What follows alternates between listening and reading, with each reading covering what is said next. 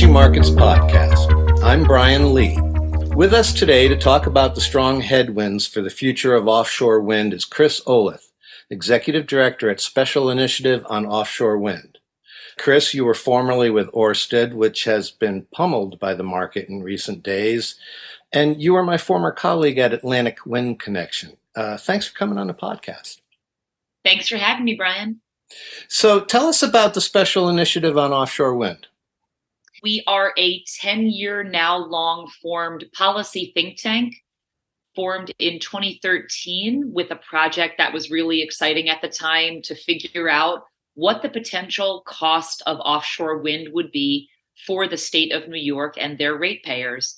And I will tell you that that project 10 years later is probably more relevant than anything we do, considering all of the certainly the applicability of cost and economics to the offshore wind sector right now. For the past 10 years, we have been developing studies such as that cost study for the state of New York, the state of Massachusetts, the state of Delaware. Essentially, we work typically at the behest of federal and state policymakers to advance policies for the state or federal agencies that help promote the sustainable and responsible development of long-term offshore wind. I was delighted to be reminded that Willett Kempton is part of your organization. We had him on an episode a few months back to talk about vehicle to grid. Oh, yes, he's excellent. Our entity was actually founded at the University of Delaware 10 years ago, where Willett Kempton is a professor. We are now our independent organization. As about 2 years ago, we split off from the university and we're an independent entity and working in the essentially NGO space now. Hurricane Lee lurks off the coast, reminding us of just the plethora of violent weather we've been experiencing in the last year or so, if not more. In the midst of this, we need offshore wind to provide the kind of baseload resource that we're trying to phase out as part of the clean energy transition. We talked a little bit before I hit the record button. We were at Atlantic Wind Connection 10 years ago, and I didn't see much future for the technology then. So it was encouraging to see so much activity happening in recent years, but it seems like the COVID shutdown and the inflationary spirals from that and the Ukraine war and the supply chain problems have just really thrown a monkey wrench into the industry. You're absolutely right, Brian. You hit the nail on the head. There are certainly these kind of macroeconomic and global challenges that, frankly, are facing offshore wind, but also really any projects that have upfront large capital requirements and these, big infrastructure projects. We're seeing that across the board. So it's not really exclusive or unique to offshore wind. And offshore wind is kind of part and parcel experiencing some of those challenges for sure. Mm-hmm. But I guess it's more than that, though. The regulatory environment just isn't right. I mean, the costs are there. It's an out-of-market technology. And so the states have tried to make it work. And I guess the latest round of projects are getting delayed or rebid because of the changing economics. It's more than the permitting and regulatory challenges. I think it's the domestic content under the Inflation Reduction Act. There's the Jones Act. There's just a whole range of things. It just seems like there's just a whole, if you're going to design a system to keep it from happening, that what we have is what you would do. Yes, it is certainly an uphill battle. That's something that we've seen, over, frankly, the past over 20 years now of trying to bring offshore wind to the United States. If your listeners aren't familiar, I'd like to remind them that it was back in 1991, so well over 30 years ago now, that the first offshore wind farm was built in Europe off the coast of Denmark. So while this may seem like a bit of science fiction here in the US, there is really a strong precedent set globally with over 10,000 turbines spinning in the water, 5,000 off the coast of Europe or so, and more than 5,000 off the coast of Asia. And the US is really lagging behind those markets. When you mentioned the war in Ukraine, there really is this special impact where now all of Europe's offshore wind is being seen with a new sense of urgency to try to remove the pressure of, being stuck on Russian oil and to clean and decarbonize the European grid. And so many of the supply chain resources are being directed in Europe, which is essentially further strengthening a really great system that they had already developed. So it becomes another challenge in the US market. I will say, though, if you look at the decarbonization and clean energy goals that we have for this nation, there is literally and absolutely no way to meet them without offshore wind. It is a technology of scale that is the only one, in fact, available for coastal states, for many coastal states in the United States, to meet their state and the overall national clean energy targets that we need, especially as we continue to electrify our transportation systems and our building units. So there's a real demand for it. And I believe that the market will recorrect and we will make additional incremental progress towards commercialization in the United States in the next decade. Let's talk about some of the negative headlines that have been happening. Rather than go on a monologue here, listing them all, let's tick them off one at a time here. So you've got Siemens grappling with the aftermath of failures of its wind turbine components. Now, I understand that's mostly the onshore technology. Fast behind Siemens is Ørsted, your former employer. They're now threatening to walk away from U.S. projects because the economics post-COVID have so drastically changed, as we mentioned, amid inflationary pressures and supply chain problems. It wrote down its assets by $2.3 billion, more than half, and the company's stock value tanked. But I found it interesting. The company still sees the projects as being in their shareholders' interest long term. It seems maybe just threatening to walk as a tactic so they can more readily renegotiate the terms to reflect changed circumstances. I mean, I don't really see that as necessarily true. I see it as, in their typical Danish perspective, as I learned from working there, is they're just really frank about, that kind of Scandinavian frankness about where they are financially. They're not going to lose money building these projects. And if they need to shift the risk and focus of their project development to other continents for the time being, I don't think that Ørsted has a fear of doing that. They're going to work first for their bottom line. And that's what makes them, frankly, a responsible company and one that's lasted in the marketplace so long. They make good decisions.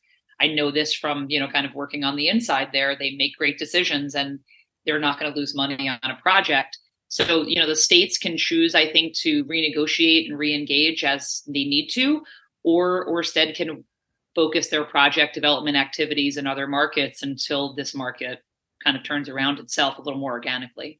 Mm-hmm. Well, and then you've got Avangrid and South Coast Wind in Massachusetts, each of them saying they have projects that are no longer economic. Why don't we dig down into the domestic content issue under the Inflation Reduction Act? I guess that changed the economics of the renewable energy credits they expected to get from their projects. Explain that for us. Sure thing.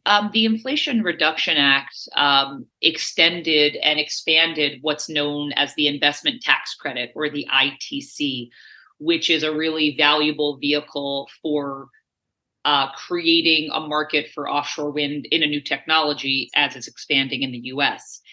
And there have been some challenges in terms of getting proper guidance from the federal government on exactly who would apply, how they would apply, and different aspects of their offshore wind projects.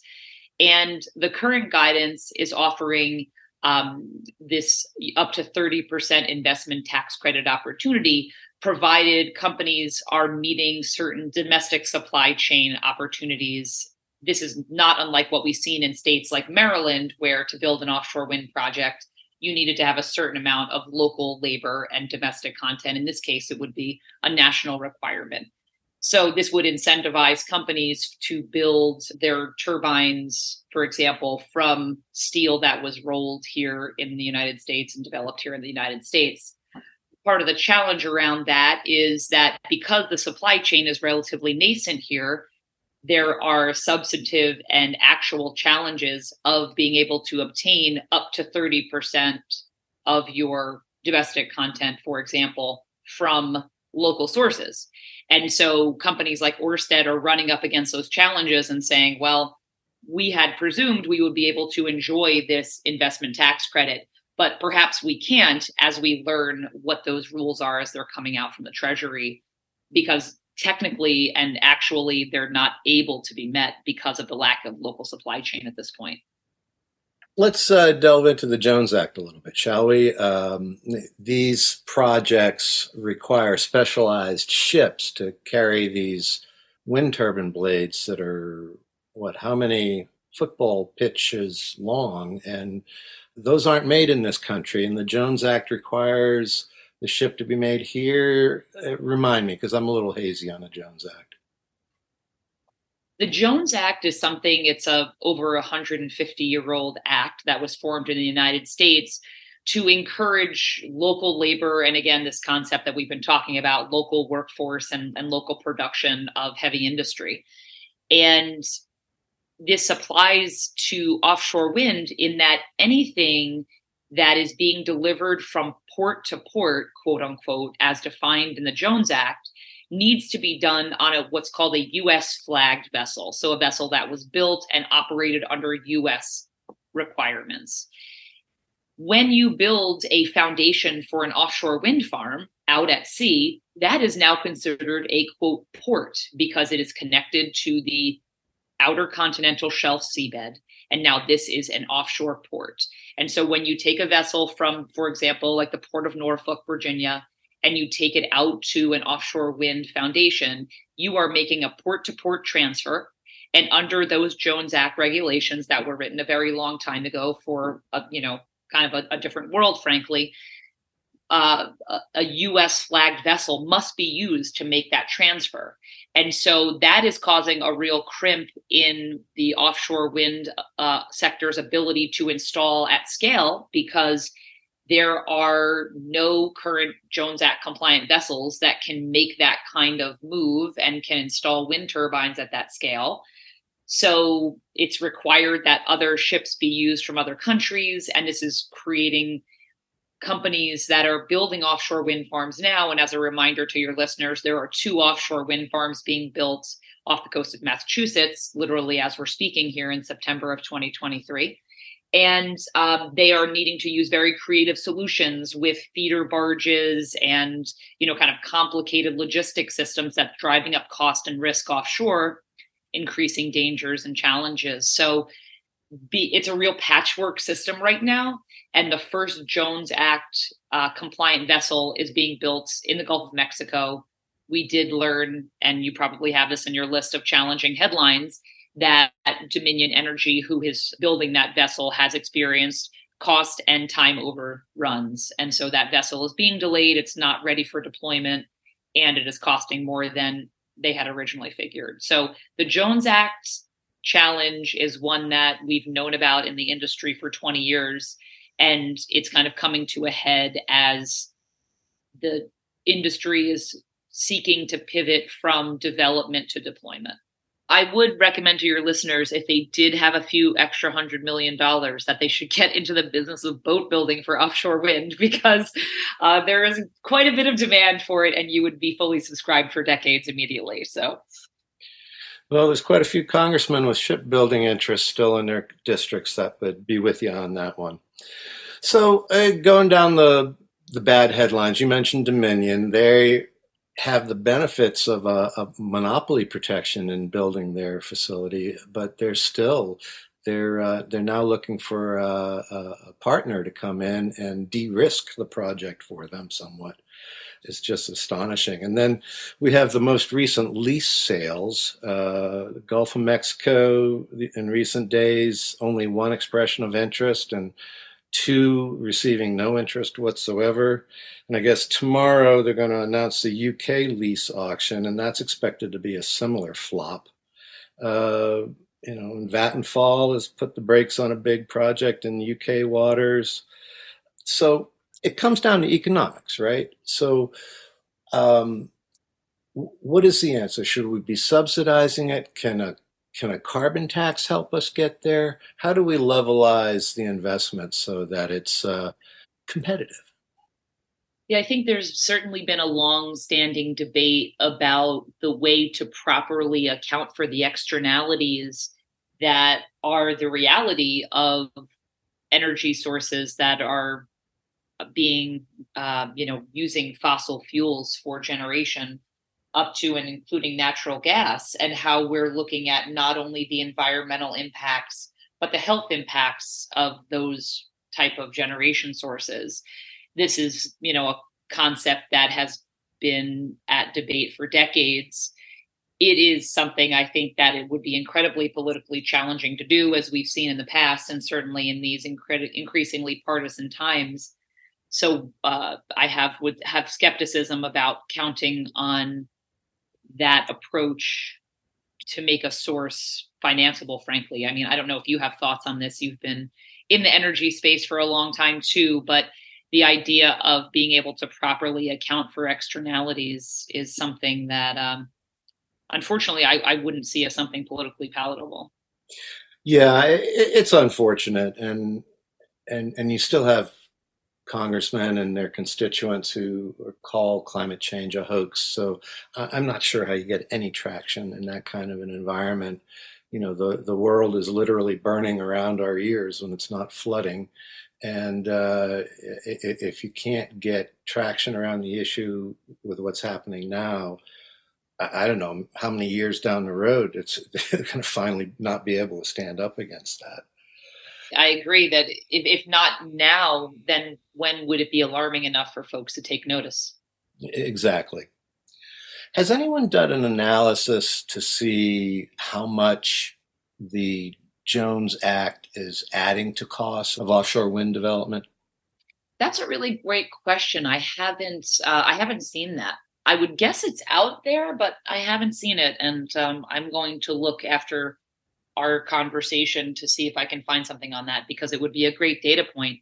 I think you're seeing this, maybe what you're alluding to is this kind of push pull where we are, by inherently and by the nature of the policies in our country, creating increased cost for this type of development that we supposedly support as an administration, but then are critical when the costs are high.